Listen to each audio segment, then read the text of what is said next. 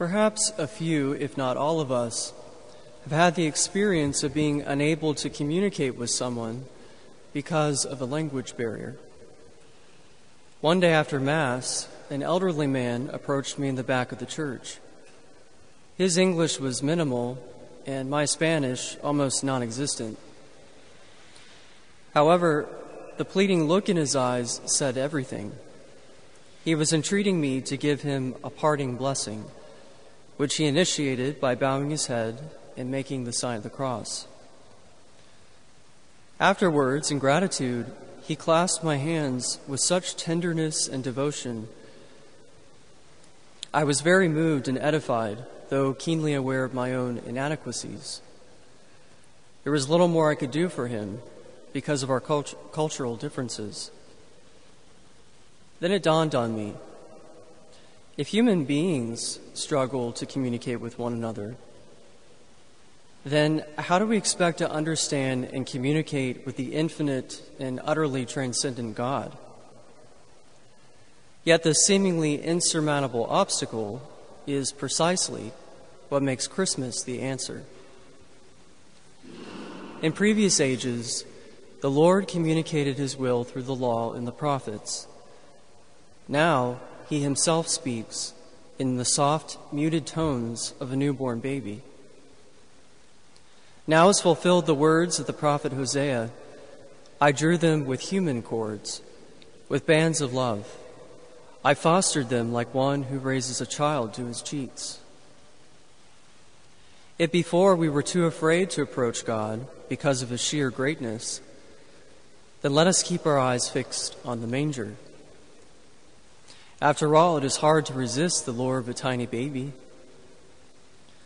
What we see in the Christmas crèche is a picture of sheer vulnerability and the human voice of God, which says, I did this for you. And this probably comes as no surprise, especially if you've been listening carefully to the readings throughout Advent. Christmas is not only about the helpless infant born in extreme poverty, but, more importantly, God coming to save his people. Whatever is noble, whatever is ugly, whatever is desirable or inconvenient concerning the human condition is taken up, redeemed, and sanctified in the sacrament of Christ's body. It was for this reason that God accepted in his own person the inevitable fate that awaits all of us, namely death. The moment the incarnation takes place, Christ is already set upon his journey from womb to tomb, from cradle to cross. So what exactly is our participation in this work of redemption? How do we, though inadequate by nature, accommodate ourselves to the unmerited gift of salvation? Today's gospel provides us with the answer. But to those who did accept him, he gave power to become children of God, to those who believe in his name.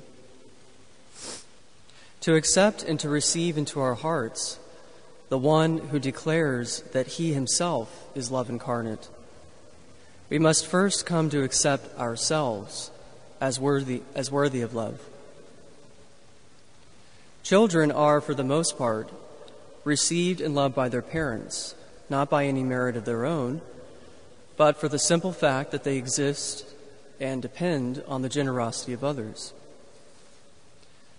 The child of God, that is, each of us, is loved by God for no other reason than that we belong to him, that he created us, and that he made us in his image and likeness. God became man that man might become God. So goes the popular maxim of the fathers of the Church. Our worth in the divine economy is not measured by our ability to give back to God, even less so by our many failures to live up to his moral law. As St. Augustine put it, in loving me, O God, you have made me lovable. But perhaps we've been trained by those who should have shown us affection to think that we are unlovable. Perhaps we've been conditioned by our culture to think that if we don't meet its criteria of beauty or charisma and success, that we are undeserving of others' respect. The problem here, aside from the fact that no one likes to be rejected, is that if we accept this way of thinking, we effectively remove the incarnation from our human experience. We remove its relevance from our lives in order to maintain the illusion that our worth depends on the appraisal of others. The heart that is closed, no matter how justified in its suffering, cannot allow the grace of Christ to heal. Unworthiness is never an excuse to exclude the presence of God from our souls. We have only to remember that 4 months from now, on Good Friday, Christ will suffer at the hands of those very people whom he came to redeem. And he still forgave them. God then, in becoming man, has made this final wager: to find out if there be any on earth who seek him, if there be any who desire to be loved by him. The irony is that even God runs the risk of being rejected.